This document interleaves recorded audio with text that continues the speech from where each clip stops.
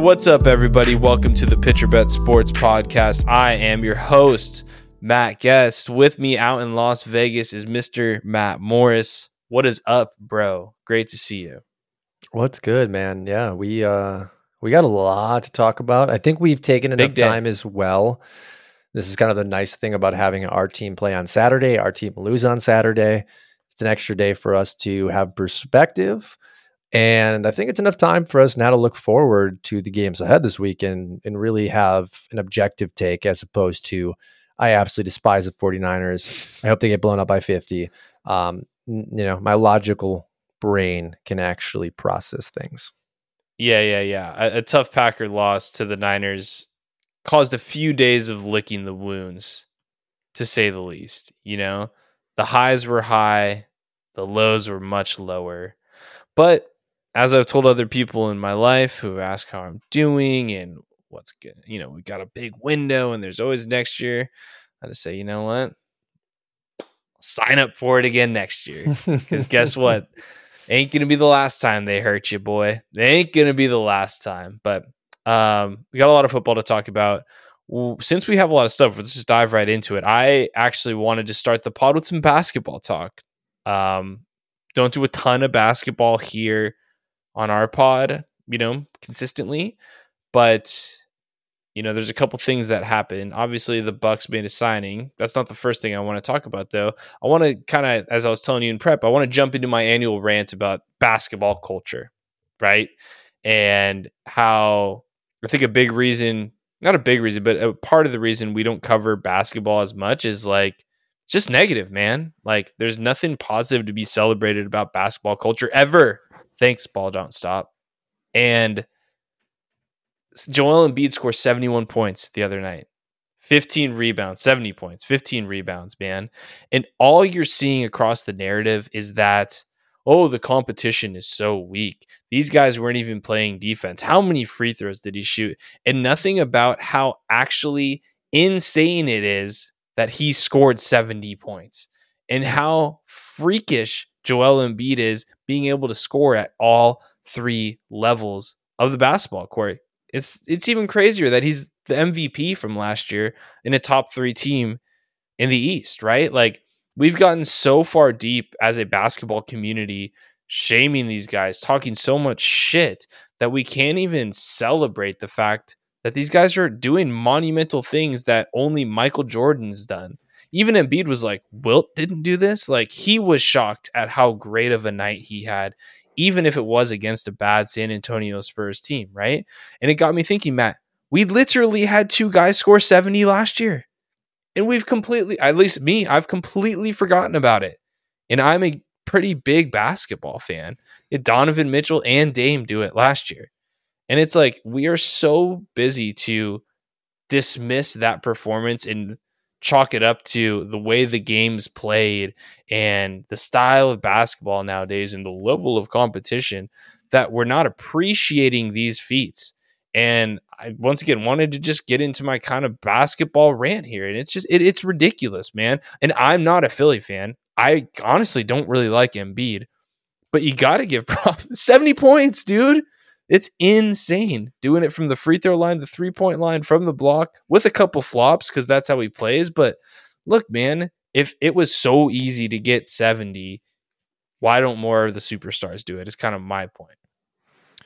I'm, as stated before, when we talk about basketball, I will state it again. I am more of a novice. What is the term in the basketball world, Matt? It's a casual. I'm a casual. And I think that's even being a little bit exuberant. I follow basketball in the playoffs, and that's about it. And when I was really into basketball, I would follow them usually after February because I just didn't really like how the game was played in the first 2.5 months. But I had kind of talked to you about this when I saw the box score yesterday for Embiid, and I saw that I was against Wemby, and I was like, oh, damn, the Spurs aren't doing so well. And like, I thought about Wemby's hype and how it translated to like a young rookie LeBron. And I had just said to you, this was LeBron's Cavalier record as a rookie. This is kind of, if you don't know, the Spurs, I think, have 8 wins. It's not been a very good season. Wemby's, when you actually look at his stat line, it's pretty great. He's averaging a double-double, almost averaging 20 points a game. And he is kind of what was sold to us. Now, after listening to you talk and us talking a little bit before we jumped on today, I think I have a different take. And again, it's coming from the casual perspective, but we know the sport now is being played from the outside in, and it's a different game than it was when we grew up watching basketball. You have to have more versatile athletes. You have to have athletes that also understand the game and understand how to play defense on 3 different levels. And I think what I've seen from basketball over the last few years, maybe even the last 10 years, is you have a lot of young players that in other sports, baseball and football specifically, would be either at the minor league level or at the college level, learning how to play the game, learning how to defend the first level, the second level, the third level, going through their repetitions with guys that are also learning how to play at these levels. And sure, you're going to have a few at each level shine, much like in minor league baseball or at the college collegiate football level, where, hey, they may be ready for the pros today, but rules do not allow them to play at the pro level today. Maurice Clarett definitely knows that one. And I just think my issue with basketball is probably a foundational issue that a lot of people have when they talk about the quality of the product. How are you going to have a great quality product when you have a bunch of 18 and 19-year-olds learning how to play at the pro level? I think of the Pistons specifically and their long losing streak that they incurred this season. I don't even know if it's ended yet. It did. That's it. Okay, I assumed it did. Shows you how much I'm tied in. They're still losing again. I'm sure they are. But that roster it's a bunch of kids, and like Cunningham is a guy that we really liked and I still like, and I think can develop into a good player. But we had a conversation about Shai Gilgeous-Alexander and how long it took him to be a top 10 player. And I mean, I followed him all the way back to the Clippers. And when I actually saw that he was over 25 years old, I was like, holy shit, I didn't realize it had been that long. But that's how long it took him, 6-7 years to develop into a really great player. And it's like, oh, damn, well, how long is it going to take the entire Spurs roster, the entire Pistons roster before what we're putting out there is a bad product? Now, that being said, I think it's a problem that the NBA has had trouble addressing all the way back to when T-Mac and Kobe and Garnett were drafted out of high school, and like rules were put in place to force a 1-year hiatus from high school. They haven't gone far enough. I don't know what the solution is. That's not about this conversation. Yeah. 70 points against Wemby is impressive.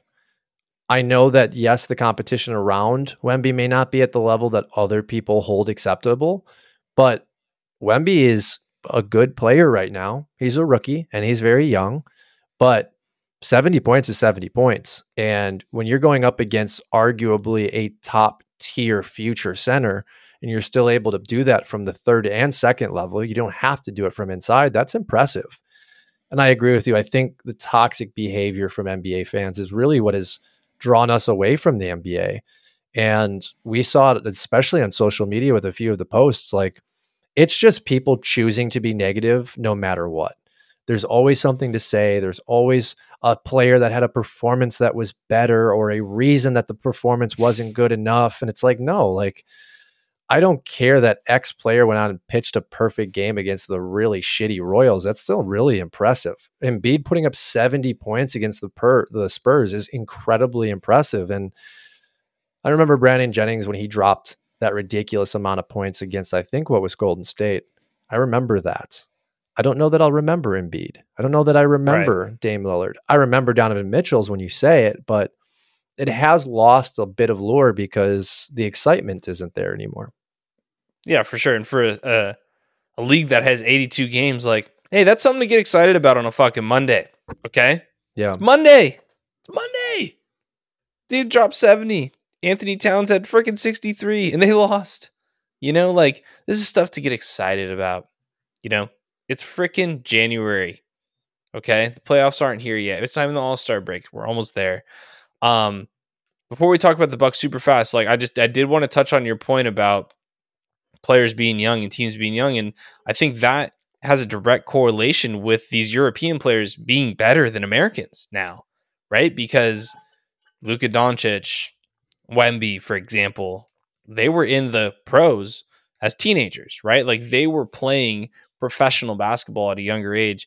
And on top of that, I think I saw a video or a post, I can't remember, online where I forget which, it was a coach or GM explaining European basketball in comparison to AAU culture, which, to your question of like the NBA is a bigger problem to address, I don't think it's college. It's absolute AAU youth basketball culture. So that's nothing the NBA can fix, sadly, at this point. It's just Americans and American culture and how we are coaching our youth to play the right way, right? Like we've gone fully away from fundamentals and it's all about highlight tapes, making it to Ball is Life. It's Overtime now is the big brand that does all the highlight tapes for young kids and just basically making everyone superstars. And if you aren't good enough, you leave the team, similar to the transfer portal in college football. Like that is the root of American basketball issues. Whereas European kids are playing 2 games a weekend max and practicing 5 days a week, whereas American kids are practicing 1 to 2 days a week and playing 5 games in tournaments on Saturdays and Sundays, right?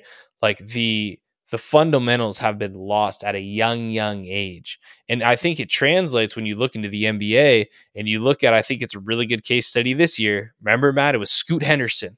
He played so good in the G League and he was doing this. And I'm not saying this to disrespect him. I think he still has a bright future. But like, let's call a spade a spade. He's been a bust. He's been terrible.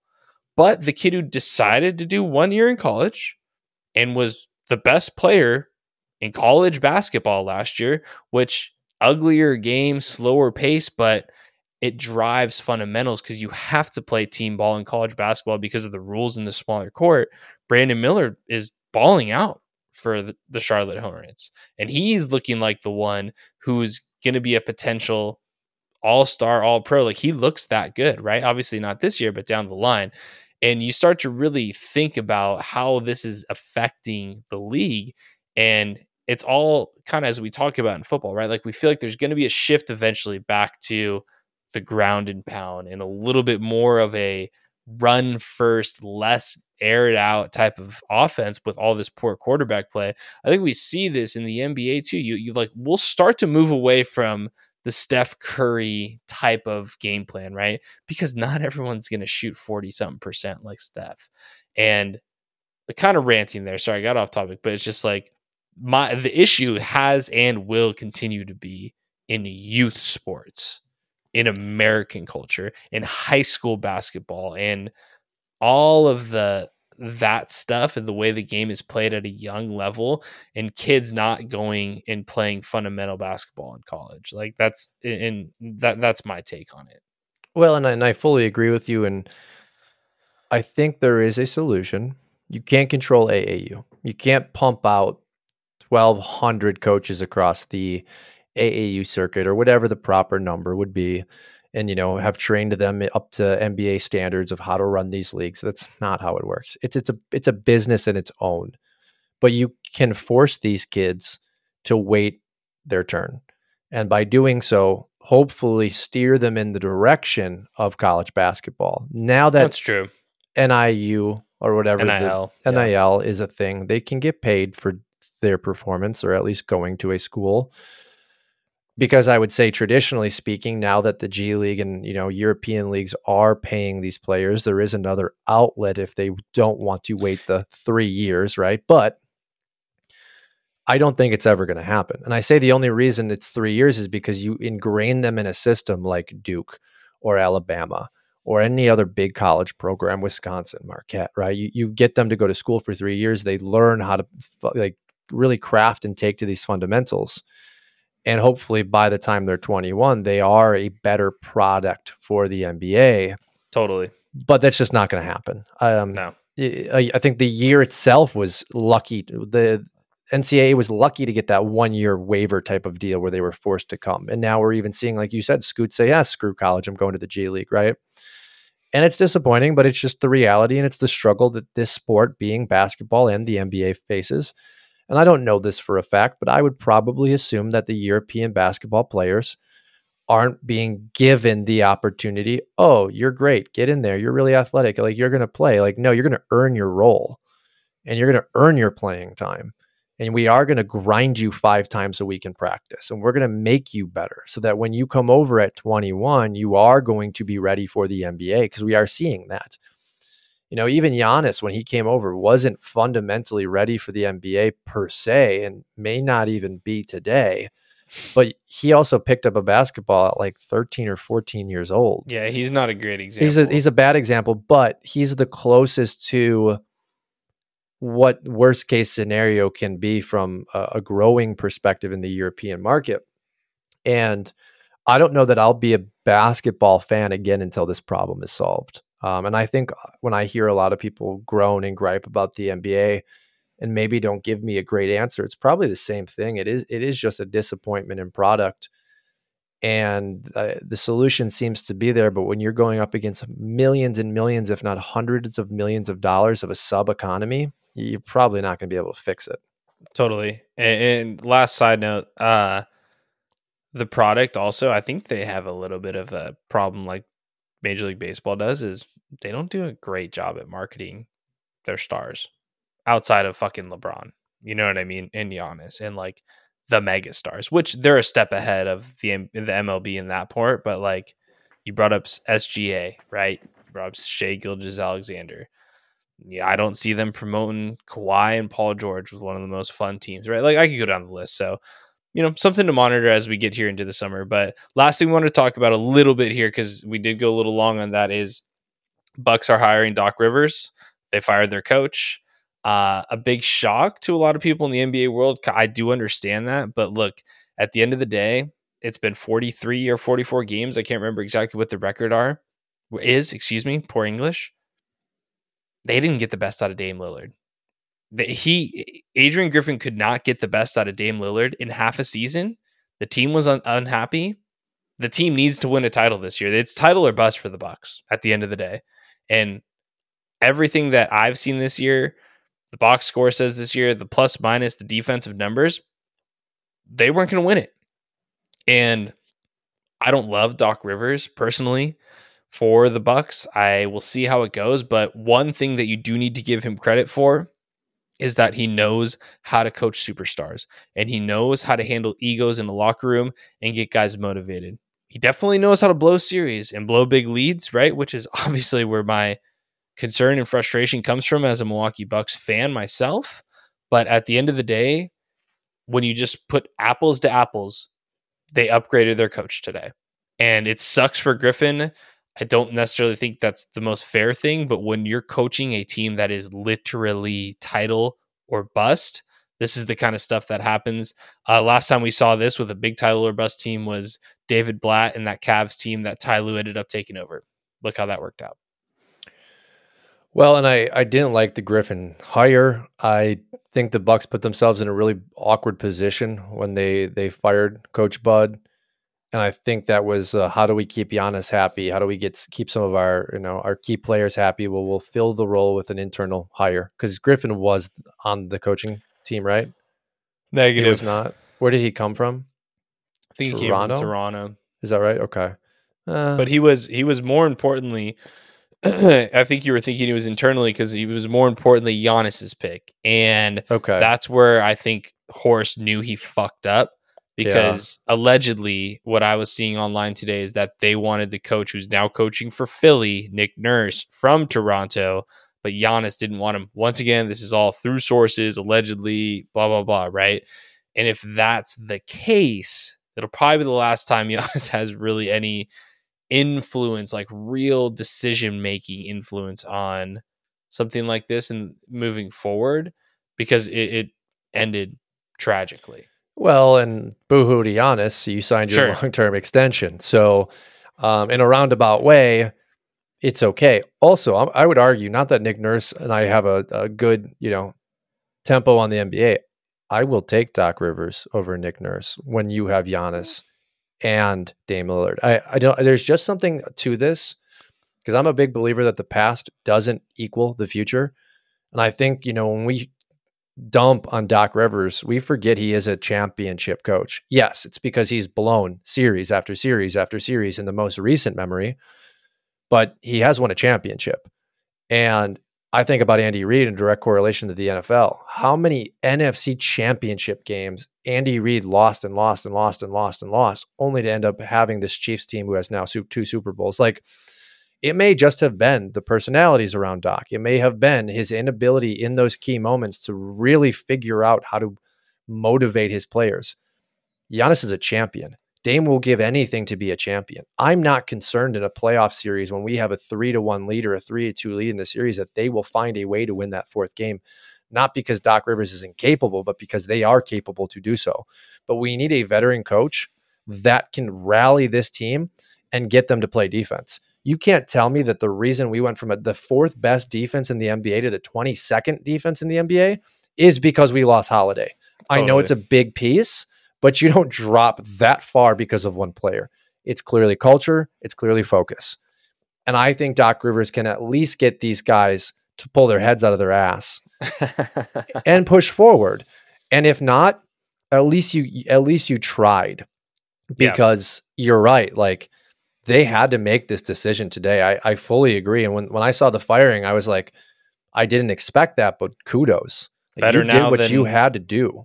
Yeah, better now than being too late, bro. Like 100%. And then last thing, because we do need to get to football here, is just kind of a fun fact for the casuals out there is fucking Doc Rivers' jersey is literally hanging up in the Pfizer Forum. His jersey has been retired by the Marquette Golden Eagles. So he's no stranger to this city. Great comment. You know what I mean? So it's like, I've seen stuff about the fit and all this. Like, guy went to Marquette, numbers retired. He's got a lot to prove himself.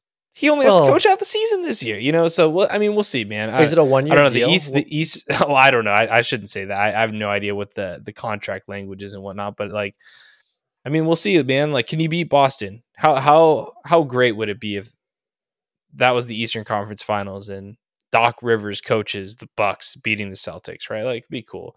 But that's all I have on it. I'm good to go to football if you are, my friend. I'm fired up for Doc, dude. Like, it's different having him on our team because I've dumped on him for a number of years on our show. Both of us sure have. And I think rightfully so. But he's entering into a different culture. The cultures he's coming from is very star empowered. It's very bright lights. And he's coming back home to Milwaukee with a very like humble opportunity from not only himself, but to humble these players. And I think this is an absolute perfect fit. I could be wrong. We'll find out. It is odd to take over halfway through a season, but I think about just how 10 years changes things. Like, we've gone from Jason Kidd to Doc Rivers. Like, yeah, you asked me 10 years ago. That's pretty cool. That's pretty cool. Yeah, it's pretty wild. And like, respectfully, he's going from James Harden to Dame Lillard. So like, the drama will be a lot lower. A little easier. Yeah. Still egos there, like with Giannis and Middleton and Lopez. Like, like you said, they're all champions. But all right, I digress. Let's talk about the 4 teams that aren't champions because they lost this past weekend. Pour one out for the boys. Shed a tear. It was a hell of a run for the Houston Texans, our Green Bay Packers, the Tampa Bay Buccaneers, and those poor Buffalo Bills. My take on the overall division weekend was it was awesome, right? There was a lot of really, really good football on. Of course, our game had to be the best one to make it hurt the most, right? But I think the biggest like headline takeaway thing that I see when I look at the losers list from divisional weekend, right, as we're prepping up here today for championship weekend, is there's 3 teams with hope and 1 team that's sitting there like, now what, right? And I think that's obvious, and it's Buffalo. Houston, Packers, and Tampa, they all exceeded expectations this year. I think for Tampa specifically, I'll try my best this offseason to not disrespect a team like that just because they lost Tom Brady. Like, I know that's a big deal, but that roster is still loaded with talent, and a better roster more often than not wins games against inexperienced bad rosters, right? Like, as are the Carolina Panthers, the Saints that we were both pretty wrong about, and obviously Atlanta, you know? So I'll try my best going into next season, but Houston, Packers, Bucks, they have a lot to look forward to. The Bucks are going to have to figure out what they want to do with their cap situation, but all in all, you're leaving the season like, yeah, I'm bummed we lost, but I am excited to see what the future holds. The Bills, it's just not that, right? You've got a top 3 quarterback in the league. Like, I'm totally bought back all the way in on Allen. I wasn't not bought in on him, but like I'm going to elevate him to tier 1 I just had Mahomes and Burrow on it coming into the season. I think Josh Allen's there. I don't think the Buffalo Bills have a Josh Allen problem. They have an identity issue that you and I have talked about ad nauseum for years on this podcast, right? I don't think McDermott should be the scapegoat, but the cold hard facts of the situation is that as defensive coach, can't stop the one guy that keeps getting in their way. Pat Mahomes, I texted you 3rd drive. I was like, this dude is killing them. They have no answer for Mahomes again in the playoffs. And we've watched that Kansas City team all season look average, man. Even when Mahomes was playing his best ball, the team looked average. And for some reason, McDermott just couldn't figure it out. And the Bills have an aging defense, no answer at the wide receiver position now, with Stephon Diggs being a no-show for the last 2 months of the season. And they're leaving this season with more question marks than answers. But I will say we've got a long offseason for them. I still think they are set up best in the AFC East because of that guy playing quarterback. He is phenomenal. I'm fully, you can't really talk me off Josh Allen. I think it's hard to really evaluate where the Bills are headed. And I think I've switched my comments in a lot of avenues in regards to windows closing. When you have a Josh Allen, a Patrick Mahomes, I'm not even ready to put Burrow in there yet. The injury is there for me, so it's hard. Sure. But also I look at Burrow and I look at that supporting cast that he's played with, and it's fantastic, if not the best in the NFL. Now, of course, there have been offensive line issues and this and that, but I have seen multiple seasons now of Josh Allen and Patrick Mahomes go out and win multiple games almost on their own, or at least keep their team in it. Josh Allen kept the Bills in this game this weekend. Big weakness I saw, you spent $100 million on a guy that probably shouldn't be in the NFL anymore in Von Miller. Like, you whiffed, you swung, you missed. And it sucks. And you cannot whiff on a free agent signing like that. When they signed him, I think we both thought, why give him that much money? Yeah. That's the type of signing where you're like, you're going to be the best defensive player. You are going to be an impact player every single snap. And Von just hasn't been that. And I think that's a really big piece to this equation, because they let some people walk that were impact players. Maybe not to the level of number 1 defensive player on the field, but fit their scheme and did their role very well. Tre'Davious White, we've talked about this how many years in a row now? That injury, huge. Signing or drafting Elam over drafting Breece Hall, that is still ringing true. But one key conversation I had this week really changed my perspective, and this is on McDermott. You had Singletary and you had Moss, both who have left and have provided value outside of the Bills organization, have looked good at times in the role, same role they were playing for the Bills. And yet the Bills cannot seem to figure out the running back situation. I am now solidified in my thinking that this is a scheme problem. You are clearly executing the wrong running scheme where you just can't get anything to positively work for this team on a consistent basis.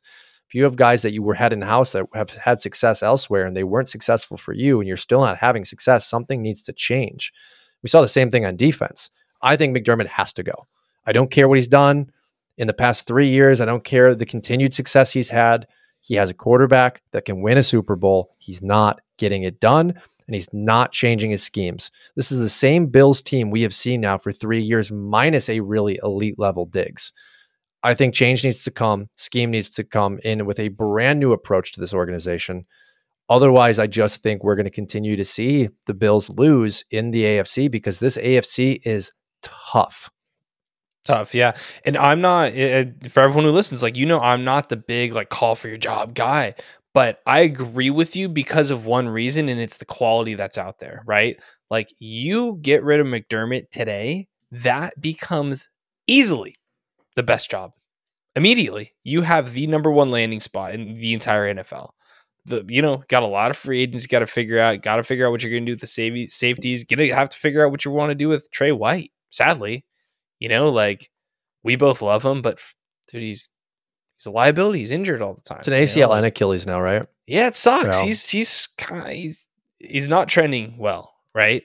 We've all seen this movie before. You brought up the Von Miller thing, but you have Josh Allen. Look at everyone interviewing for I almost said San Diego, the LA Chargers, man. Like, you've got Harbaugh. They're saying real close to ending in agreement with the conversation. Apparently, Pete Carroll wants to go over there. Vrabel's interviewed over there. You don't see Vrabel interviewing in Atlanta. You don't see Vrabel interviewing in Carolina. You don't see Pete Carroll asking to go to the freaking, shitty ass Panthers. Like, man, it's you have an opportunity to go out there and cash in, upgrade on an upgrade. Thank you. Yeah, 100%, man. And I think that's why it would be worth it. I don't know how long the old man wants to keep coaching, but you flip from that McDermott kind of really hard, tough ass culture to a Pete Carroll. I don't know if Pete could handle the snow. Like, straight up, man. He's a beach dude, even though he was in Seattle. I mean, there is a beach over there. You just got to find it. Yeah, you just freaking break your hip on it. It's so damn cold. It's frozen. But you know what I mean? Like, you could have that immediate culture change, right? And I think, sadly, like, that's just something that needs to happen. And as Chris Berman always said, no one circles the wagons like the Buffalo Bills. And maybe they are just going to circle the wagons again and run it back. But if you run it back, the inevitable is going to happen, right? They're saying all the right things about Stephon Diggs, but Matt, I mean, bro, you and I aren't sitting here watching the all-22s, and like, we're not going to sit here and lie to our listeners and be like all this shit. Like, we're fans like the rest of you, man. We can see it.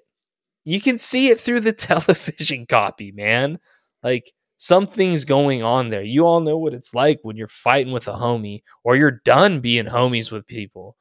Like, it's clear as day. They need to shift it. They need to shake it up. You've got an elite guy in his prime. It's okay to go with a clean slate and say, hey, we fucking gave it our best shot, because they did. They made a mistake here or there in the draft. You and I will shit on them for a lifetime over it. But, like, they did give it their best shot. Yeah, and we've seen this before, when one or two decisions from a personnel perspective costs your team season after season after season. And that's why I will continue to say, go the route of the Green Bay Packers, go the route of the Houston Texans. Build, build, build, build, build. Don't ever give your quarterback too much leverage, right? Like, but the Bills aren't in that situation. They have to give the leverage to Josh Allen. They have to pamper him. And honestly, I agree with you. Blow the whole thing up and try a different template, because what we're seeing looks good. It just doesn't work. And, it's time to get rid of Diggs. It's time to get rid of Miller. It's time to reshape the way that they play defense. It's time to reshape the weapons that Allen has. The fact that the best weapon Josh Allen used in the past 4 games was a guy I didn't even know was in the NFL. You're going to have to help me out with his name. He got hurt. Shakir? Yeah. Holy cow. Like, didn't even know this guy was a thing. That's embarrassing. It's embarrassing for me as a, podcast co-host, but it's embarrassing for the Bills that they have Stephon Diggs, as well as, Gabe Davis, who didn't play this weekend. 2 really nice tight ends. Yeah, he's gone. 2 really nice tight ends who, frankly, are similar profiled players and can't ever seem to make a big play when they need it. They have to figure something out. Kind of transitioning to the Buccaneers, I think it wasn't as simple as we didn't give the roster enough credit as it was. I don't think we thought they were going to get an above average quarterback. And I will say Baker is just above average at this point. Hell of a couple games this season. Great performance against Joe Barry and the pathetic performance the Packers put up, but also a really, really nice performance this week against the Lions, even though he had that pick and the ball thrown to him. And that was a little embarrassing. And And then at the end of the game, he goes out and does exactly what Jordan Love does. I don't fault these guys for trying to make a play. You know, you're not Patrick Mahomes. They made some bad throws. But when you actually look at Baker's season, best of his career, he had some incredible performances. And when you look at kind of like you talked about what quarterbacks are on the market right now, he's number one, man. I'm taking Baker outside Mayfield. Of Cousins. Yeah. I'd still say Cousins is one, but off an Achilles, man. Like, well, in age too, you know, you sign Baker right now, you have a 5 to 7 year window. You sign Kirk, you got a 3-year window. Guy's 36, if I'm correct. He's up there. Yeah, he's mid 30s. And so, especially off an Achilles, this isn't Aaron Rodgers who's giving it one last dance again. This is Kirk Cousins, who's, 3-4 year career. Like, that Achilles is going to play as he gets older. Hell of a season for Baker. Great job for the Buccaneers. Like, I did not expect this. My 90th 100% outcome for Baker Mayfield was not this. And I'm just really happy that he got a job. Like he solidified himself in this league as a starting quarterback. If I remember correctly, 18, 19 weeks ago, we were talking about this is your last shot. 100%. This is your last shot as a starting quarterback. Now we're talking about handing him $40 million a year. Yeah, for sure. It's cool to see him bet on himself and see the maturity from him, right? Like at the end of the day, like we all like Baker at Oklahoma, love the shit talky, and you and I like to party and stuff. So it's fun seeing him be kind of an asshole and an idiot, right? But like seriously, it's cool to see a guy like get humbled, leave Cleveland, suck in Carolina, literally go play a couple real nice games under McVay. And like in the offseason, there was videos of him and Kyle Trask trying to throw a ball to the tight end and it looked bad, right? So like it's really great. And then, just my other annual pitch outside of the NBA being negative is that maybe one day, maybe when he's retired, we will just give the most underrated receiver of all time to fucking Mike Evans, dude. Holy shit, is he good? And he's lost a step completely, but he's just unbelievable. The impact that he had on Baker, on that team, is incredible. I am very interested to see what type of market he draws this off season as an unrestricted free agent as well. He obviously said he'd like to come back to Tampa Bay, but they made the conscious decision before week 1 to not extend him. So he's unrestricted. I have a weird feeling he might draw a big number from a team with a lot of cap space. Chicago.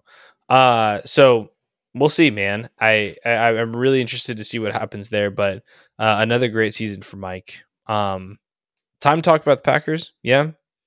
I'll let you go first. I reached out to you. I reached out to you on Sunday. Saturday sucked. I was at work. I watched the entire game. This is a benefit. I need to be appreciative of having a job where I can do that. And it hurt because I bought in, and I said to you on Sunday, and I said to my wife, I said, you think about when we were here for the Raiders-Packers game, and then the next week or the following week, after the bye week, when we flew to Denver, I said to think that this team played the 49ers to the very end, had them on the ropes, is shocking. If you would have said that to me leaving the game in Denver, I would have been like, how? I know it was always a possibility, but I thought it was a possibility in 2025 or 2026. I didn't see all of these things coming into fruition in regards to everyone buying in, executing their role, and executing efficiently this season. I would have been absolutely blown away. And I think that really helped just put everything into perspective, where it's like, yeah, your team that you've grown an emotional attachment to, it's going to hurt you usually. There is one team in the NFL and in pro sports in each league that wins it.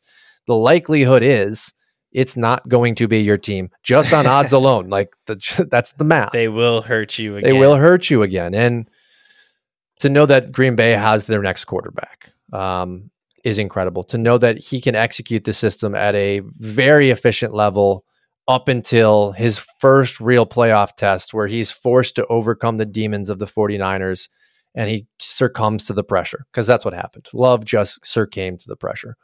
What a hell of a season. And I can't wait for the next 5, 6, 7 years to buy in and get heartbroken and maybe get a Super Bowl out of it. And it's just really nice to go from where I was leaving that stadium in Denver thinking to myself, well, I don't have to give a shit anymore. Literally my thought, well, I mean, we had a full-blown episode about like, should we fucking tank for a quarterback? Like, it was getting ugly out there. I never believed. I have the take that all the fucking people are freaking out about, because it was bad, bro. It was, but 5 games without scoring a touchdown in the first half.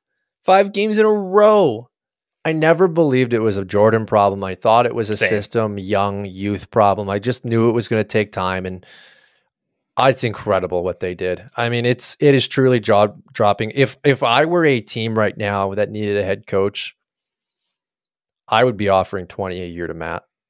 First round picks, whatever. Like what he did this season, he was better. He coached better than Shanahan did on Saturday night. This is the kind of coach that you need on any team. Like I would get crazy aggressive if I were the Chargers or the Bills or someone with big time money and big assets. I would be asking for Matt LaFleur. And I don't remember a coach like that at his age outside of McVay who would never go anywhere. He's entered for me top 5 probably in the league with this performance this season. What he's done with these 25-year-olds is, I mean, he almost beat the 49ers. He should have beat the 49ers. His players just happened to just let him down. Yeah. I mean, the 49ers are the best team in the NFC. So in that regard, I would put him right there with Shanahan, just a notch below because he can't yet beat Shanahan. Yeah. And you heard it in his presser at the end. He's like, the attitude coming into next season will be different and we will be challenging everyone and you better be ready because it's not going to be the same attitude they had coming into this year. Like, hey, let's learn, right? Like, I'm sure that was more or less the lesson was like, hey, we're going to learn. It's okay if you mess this up. It's okay if you forget this audible, screw up this sign, drop this pass, so on, right? He said it loud and clear in his presser and exit interviews is like, the expectation is different next year. Like we are competing for a title, right? Well, which is funny that you brought that up, that his players didn't do it for him, because I agree with you. Like you can't put the game on Matt because they dropped 3 picks and Jordan made 4 bad passes in the fourth quarter that were a part of them losing the game. But one thing I do disagree with you on him being in that upper echelon of coaching because it's inexcusable to keep the kicker rolling out there for a playoff game. For the playoffs, I think the second you make it or you're in contention, you need to make an adjustment. And this is exactly what had them fucked the last time they lost to the Niners too. We knew Rodgers was struggling a little bit, but the defense was great. The offense still had Raj and Devontae. And we knew the punting unit always screwed up. It happened week after week after week. And it cost you a game here and a game there. And guess where it cost you when it mattered the most, And it's like, and I'm not blaming the kicker. Like it is not his fault the Packers lost. Okay. The Packers had ample opportunity to win that game, but it's just those little things where you're not 100% buttoned up and it'll come back and get you, man. So that's where I'm like, I'm still not there on him being, and I know that's not 100% on him. It's a little bit on Gutekunst too, and how they operate the business that is the Packers, right? But yeah, man, that stuff, it still does fall on the coach when we're gonna point the blame, and I hope he takes that maturity level next year. And from the authority and respect that he's gotten from this roster and this team, it's just like, no, we're not fucking around with a guy who's missed the most extra points in the NFL. And, and I get he's a rookie, but I don't disagree with you, but I disagree with you because I am under the impression of how to develop a good kicking game is allowing for a kicker to be in the organization, to gain his confidence, to become comfortable. Accuracy comes. Longevity sticks. We saw it with Longwell. We saw it with Crosby. And you see around the league when these teams jump from kicker to kicker to kicker to kicker to kicker, They never figure it out, right? And there's just been a trend where it's like, hey, teams that stick with a guy, it ends up working out. And they came into the season with expectations of, hey, if you fuck up, it's okay. And I get that entering the playoffs, you need to have more solidified definition and confidence in your kicker. But my takeaway too is, who the fuck is out there? And I don't know. I'm genuinely asking, like, who can you bring in? Yeah. You know, like the silver fox. No, I mean, he sucks. Yeah, he missed how many? yeah. He missed every kick he tried. I don't know. It's probably an exaggeration, but yeah, he's done. Yeah. I agree with you that it's a problem, but I think the core foundation is like, how do you fix the problem for 10 years? And I think you do that by developing a kicker. And we did not expect to be in this position. Gutekunst did not expect to be in this position. Matt didn't expect to be in this position. And yeah, you know, it came back to bite us, but so did that defense. I saw Valentine on the sidelines so fucking pissed that they scored, that McCaffrey ran that in, and it's like, good, keep that feeling, because you should be pissed. All you had to do was hold them to a field goal. You needed to force them to score a touchdown, and you let them score. So yeah, the kicker missed an extra point and he missed a field goal. Well, Tyler Bass did too. 9 for 9. Now he's 9 for 10. And I really do hope they bring Carlson back next year, because I do believe in him as a kicker. He's young. Young kickers have problems. And, you know, shit, maybe we draft a kicker in the second round and he sucks and we cut him. Kicking it's like closing in baseball. It's not for everybody. Yeah, no, I mean, you make a good point, dude. You make a good point. You gotta. We don't need to be picking up a kicker 3 times a year like the LA Chargers. Sorry to keep shitting on the Chargers, but like, you know, like that, yeah, that's just like the prototypical example there. You know, that's a good point. I like that buy-in. That's pretty good. But yeah, all in all, your perspective is 100% right. When you look at the macro view, how can you not be excited as a Packer fan?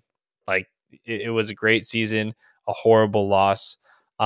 At least we get to turn on the football game every Sunday now, knowing that we have a guy that we're excited to watch at quarterback. Hell yeah. And hopefully everything else falls into place. This will be my last apology to Matt LaFleur and Gutekunst suggesting that they could potentially be on the hot seat. I was wrong. I'm glad I was wrong. I do not regret saying that, because at the time, like I said, they were unwatchable, and there was potential for that to happen if they didn't have arguably the best turnaround in recent NFL history with the youngest roster to ever make the playoffs. So it's going to be a great season. I'm excited to look at what they do for the offseason. And yeah, that's pretty much my last thoughts on the Packers. If they fire Joe Barry, I'm going to be absolutely furious. I saw if today, they do. Yes, I saw today that Matt LaFleur said they have not gotten around to that conversation yet. Well, yeah, it's going to take him a minute. The thought of even firing him now that he has personnel in play that have taken to his defensive scheme and have proven through a 2 playoff juggernaut fight that they are adequate and his scheme is adequate would infuriate me. I mean, we've been calling for his job for 3 years, and now I have faith that in the playoffs, he can go toe-to-toe with the best teams and he can outsmart them. And yet we're going to fire him now. The conversation better be very quick and simple. How long do you want to stay here? I've been a very big detractor of Joe Barry. I have swung obviously the opposite direction. So I will be watching that situation very closely. So before we get to the AFC and NFC championship game previews, shit talk, whatever, I did want to argue with you about something, because I think we have a difference of opinion on this. So I have a simple question for you. Do you want to get rid of the rule that if a runner fumbles the ball to the end zone, it's a touchback? I don't want to get rid of it, because I think it provides a defensive advantage. I also think if a team is aware enough that it is okay. I think it's silly in a lot of ways, because when we normally see it, it's normally a receiver that's gone for an 80-yard touchdown. It is so stupid that they drop the ball and it trickles out of bounds. The Mecole Hardman had me laughing, because how stupid do you have to be to put your entire team's season on the line by fighting for that extra yard when there's clearly a defender that's just going to slap the ball away. Now, where I have a problem with the rule is when you have a quarterback sneak that doesn't necessarily work and the ball gets kicked, and now a great drive, maybe at a key timely moment, is nullified because a quarterback was being aggressive and it just happened that their knee wasn't down. But again, I don't want to get rid of it. I think it's a silly rule. See, I am on the other side. I think the rule is perfect. And the reason I think the rule is perfect is because it cannot reward reckless play by the offensive team. There needs to be something for the defender to be able to do if all the person carrying the ball has to do is cross the plane. Because if you could outlaw the rule, right? What is going to stop dudes from literally diving from the 5-yard line and throwing the ball at the pylon? Because once you go in super slow motion, because that's what we do now with replay, I'm going to go reach. And just like in basketball, when someone steals the ball or knocks it out of their hand, the person who knocks it out of the hand sometimes doesn't get called in super slow motion for knocking out of bounds because it's slightly on the fingertips as the basketball goes out, right? That's what I foresee if we were like, nope, screw it, no more touchback on the ball rolling out of the end zone. Dudes are going to be literally throwing the ball at the pylon. That's what I would coach my team to do. Why not? There's zero consequence. Worst case scenario, you're at the half-yard line, right? Like, there is zero consequence. Whereas, for me, Cole Hardman's a great example, right? Play disciplined football. The ball is the ball, right? The ball is the money. The ball is the game. You protect the ball at all costs. Same with your QB sneak example. So what? I'm just going to be able to toss the ball up there and make sure I put my arm up far enough so if it does go out of bounds, like I'm good. I just think it just provides way too much of an advantage to the offensive team. I think the rule is perfect. I think if you're willing to stick the ball out there to get knocked out of your hand, there needs to be consequence involved with it. Well, I don't agree. I don't disagree with you. I actually fully agree with you. I think the defense is rewarded with this rule, and it's an extra element for them when their backs are pushed up against the goal line. I just think it's silly because there are a few plays in memory, and I don't remember the games, they're college as well as pro, where you see this rule really backfire. And sometimes it's on something really silly where it wasn't a linebacker that made an awesome play or a safety that, was able to strip Mecole Hardman because he was playing aggressive. And you're just like, damn, the rule really hurt the product in that moment. And those stick out to you more than the Mecole Hardmans, where you're like, yeah, screw you, Hardman. You should not have been doing that. Are you stupid? That's what I thought. Are you dumb? I'm laughing in bed with my wife, and she's like, what are you laughing at? I'm like, I'm laughing at this moron who just got let go by the Jets 5-6 weeks ago or traded or whatever, only to come back to his team and maybe lose them the playoff game. And maybe now Josh Allen will have his legacy win because your dumb ass decided to play recklessly. It didn't turn out that way, thankfully for him, but it could have. And that's where I agree with the rule. There are a few, again, instances in history where I think it has backfired. So I do think it should stand, but there are moments where it's silly. Okay. I get your point. Like, I think I remember opening night, the Chiefs game, when it first happened. I don't remember what receiver for the Chiefs. It might have been the Lions. I think it was the Chiefs, though. They made a sick play, dodged a couple of dudes, got tackled, rolled over on the defender, tried to reach out for it, fumbled it out, and everyone was bitching about it, right? Like, I get your point there, but I think overall the rule's perfect. There needs to be consequence. Like, there has to be an action has a reaction, right? Like you have to have something. It can't just be like, all right, ball rolled out of the end zone. Like they're going to get the ball for when the runner lost it out of his hands. Like, nah, I don't think I'll ever be able to get behind that. What you just said is exactly it. And it's like, again, I can't pinpoint the memory, but it's like you're reaching for the pylon. You don't get tackled. You don't go get out. Like you think you're out of bounds. Somehow you drop the ball or whatever. It doesn't roll out of bounds and it rolls right around the pylon. And all of a sudden it's the opposing team's ball. And it's like, oh my God, that seems far too malicious for what just happened. But it's like, but it's part of the game. And it's like, I would coach my guys to never do that. Like but it's part of the game. Belichick was infamous for don't you reach that ball out at the goal line. Mhm. Go down with the ball. Don't ever give yourself the opportunity to lose that ball. Right. Then Jacoby Myers throws one across the middle of the field. Between him and Greg Popovich, I don't know who's losing it more. So we didn't even bring that up in the Embiid thing. Yeah. Like, oh, Wemby, it's like, so fuck Pop, right? Like he's a shit coach, right? I digress. All right, let's get to the championships. Let's start with the first game, bro. KC Baltimore. Obviously we talked about it last week. We were really hoping for Buffalo Baltimore just for the sake of like Lamar or Josh Allen are going to the Super Bowl, right? Now we're sitting here from a fan's perspective, like, Lamar, please, Lamar, do it for. I think every football fan needs it bad. Just do it for us, Lamar.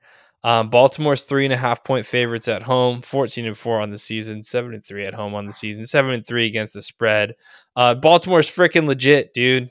I hate to like say this on the record, but like I'm gonna be shocked if they lose, and I don't want to like. Obviously, they're listening, so I don't want to put that much pressure on them. But like, I think they win by 10. I share your sentiment. I don't want to pump up Baltimore because I'm afraid of an absolute collapse, but I don't see any way any team beats the Ravens at this point. If they beat the Chiefs, which I think you're right, I think it's a decimation because what we saw on Sunday against the Bills from the Chiefs is not what we've seen all season. What we've seen all season is the Chiefs struggle to move the ball at times because of their absolute pathetic wide receiver room.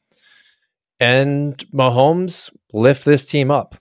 You're going against the best defense in the NFL. First tier, second tier, third tier. They do it all. We saw what they made the 49ers and Brock Purdy look like. I know Mahomes is not Purdy, but Mahomes doesn't have Kittle, McCaffrey, Samuel, Brandon Ayuk. Like those guys aren't out there. Kittle himself, it may be better than Kelsey is right now. And I think Kelsey had a pretty nice game, but he's looking old. Going up against these linebackers, these safeties, it's going to be very difficult. Lamar hasn't had to have a really big game yet. He's put together a nice performance, but I think Lamar comes out and sends a message to the NFL. I think we see 300 yards.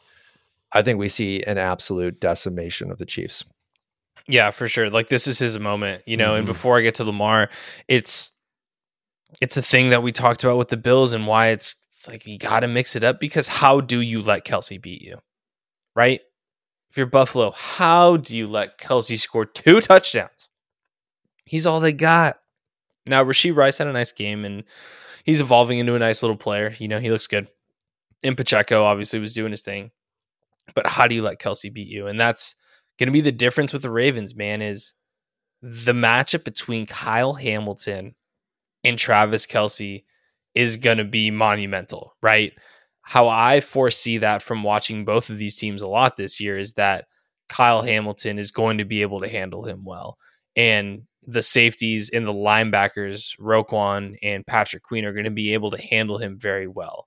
And what that's going to do is that's going to force Pat Mahomes to play like Superman. And, you mentioned it probably being a decimation. I mentioned it being 10 points. The reason we're both even just hesitant about it is because of the guy on the other team. Like if there is one guy to win a game that they're not supposed to in the NFL right now, it's Patrick Mahomes. Like he is that guy. He's by far the best quarterback in the league. And the accuracy, the attention to detail, and honestly, like just the pure passing skill that he came out with against Buffalo was scary. I texted you right away at the beginning of the game, dude. I was like, Mahomes he's slinging it, bro. Like he's feeling it today. He hasn't missed one throw. And sure enough, didn't turn the ball over, had less than, I think, 6 completions on the game, and picked apart the Buffalo Bills. They didn't punt once, bro. They didn't do shit. They punted once at the end, excuse me. And the Ravens got to get pressure on him. They've got to take Kelsey away, and they've got to get him playing reckless. And he plays reckless when he loses faith in his offensive line and his receiving core. So I foresee that happening, but man, I don't know. It is really tough at this point to rule out Mahomes. For as bad as they are here, as they were at points in this season. Like, bro, they're in the championship game again. Well, and that is incredible. I mean, that's truly incredible. And unlike a lot of the narrative, I don't follow in line with the refs helped the Chiefs beat the Bills. The Bills lost, and the Ravens are not the Buffalo Bills. You mentioned you have two arguable Pro Bowls or all pro linebackers. Hamilton is turning into one of the best physical safeties in the NFL because of his size and his ability to match up, especially with tight ends. There is no excuse that the Ravens don't trounce the Chiefs. I mean, what you said of what they have to do, it's the expectation for me. Right. When you look at that Packers 49ers game, my first thought was their only chance is third level. It's those cornerbacks. What did we see Jordan Love do? Attack the cornerbacks. The only reason the Packers were in that game is because their dumbass corner tackled our wide receiver 60 yards down the field like a moron. Otherwise, that game probably gets out of hand, and we're not even having this, deep, heartfelt sadness. The Ravens don't have that problem. And I expect fully by the second quarter, Mahomes to be absolutely unaware of what to do. Kelsey won't be a factor. Rashid Rice will be, taken out of the game. It's going to be Tony jumping up and down in the middle of the field with his hands up, and the Ravens just laughing at him because he's not going to catch the ball. I hate that this Chiefs team has made it to the AFC Championship game because they are not good enough. And that one game against the Bills was the best football I've seen them play all season. And I really hope it's 45-10. I hope this is the end, like the end of the Chiefs. It won't be, but God, I want Lamar to go for 300 yards, 5 touchdowns. I want Kelsey to just be in pieces in the middle of the field from Roquan, and that game to be over by halftime. Yeah, I mean, I fully expect this to be the Lamar Jackson legacy game, right? The game that puts him on the map, that silences all the doubters, and says, like, yes, I am an elite quarterback in this league. I'm the back-to-back MVP. I am a Super Bowl caliber quarterback. Might not be the system quarterback that people want, the guy that you would be like, yeah, that is the prototypical NFL quarterback, but a winner, right? Every year that he's been healthy, he's taken his team to the playoffs, and this is his moment. And I agree. I could see this being the 3-4 touchdown day, 400 all-purpose yards, and them sitting on the sideline with their glasses on, taking pictures on the camera in the third quarter, right? Because they're getting ready to go to Vegas, to go to the Super Bowl. I expect a legacy game out of Lamar Jackson. And Mahomes is going to bring it, like we said. So moving on to San Francisco. San Francisco's 7-point favorites at home against Detroit this week. I'll let you go first. What are your thoughts on this matchup, this game here? It's intriguing. It's intriguing. I was wrong about the Lions and the Bucks. I actually saw a comment on our TikTok, which made me laugh because he was absolutely correct. He had commented something like, you are just overlooking the obvious because you want your narrative to come true so badly. And when I read it, I was like, damn, good job. Like, kudos to you. You were absolutely correct. I just really wanted the Lions to lose because I just also think of them much like the Chiefs, where it's like, I know the Packers were better than you, than they are. Like the NFC North is wrapped up for the next 10 years, in my opinion. This is your shot, Detroit, and you have to go into Santa Clara and play the 49ers. They're not going to repeat last week's performance. I know Agreed. They're not.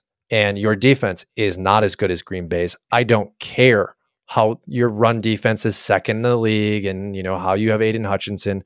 Your secondary is still completely garbage. Johnson, we talked about his addition this preseason and how big that was going to be coming over from the Eagles, and absolutely paid dividends against the Buccaneers. Well, Brock Purdy doesn't make the same decisions that Baker Mayfield does. While he can have bad games, we saw that on Saturday. I think he's really refined in this game. I think he's really leaning into the system. It's probably not going to be raining where you're seeing him wiping his hand on his pants as he's dropping back with the football in his hands. I think it's a 10-point game if the Lions are lucky. And lastly, Lions fans, Jared Goff is on the road. Smell reality and just realize that you had a really nice season and it's over. It's done. Jared Goff on the road, lock it in, 10 points. 10 point. Yeah, I like the Niners minus the 7 here as well. I totally agree with the sentiment that they're not going to play as bad. That was a slap in the face. That was the ultimate wake up call in that locker room. Was like all of them know in their heart of hearts they should have lost that game, right? Against Green Bay, but Jared Goff on the road, yes, like I don't disagree with you at all. I think since the weather's fine, I'm not really concerned about that factor of him being on the road. It's he can't handle pressure in his face. And I know they have one of the best offensive lines in all of the NFL, but like, dude, there's going to be pressure. And we've seen this movie. You know what I mean? And both of us, let's not get it twisted. Like, we'd love to see the Niners lose.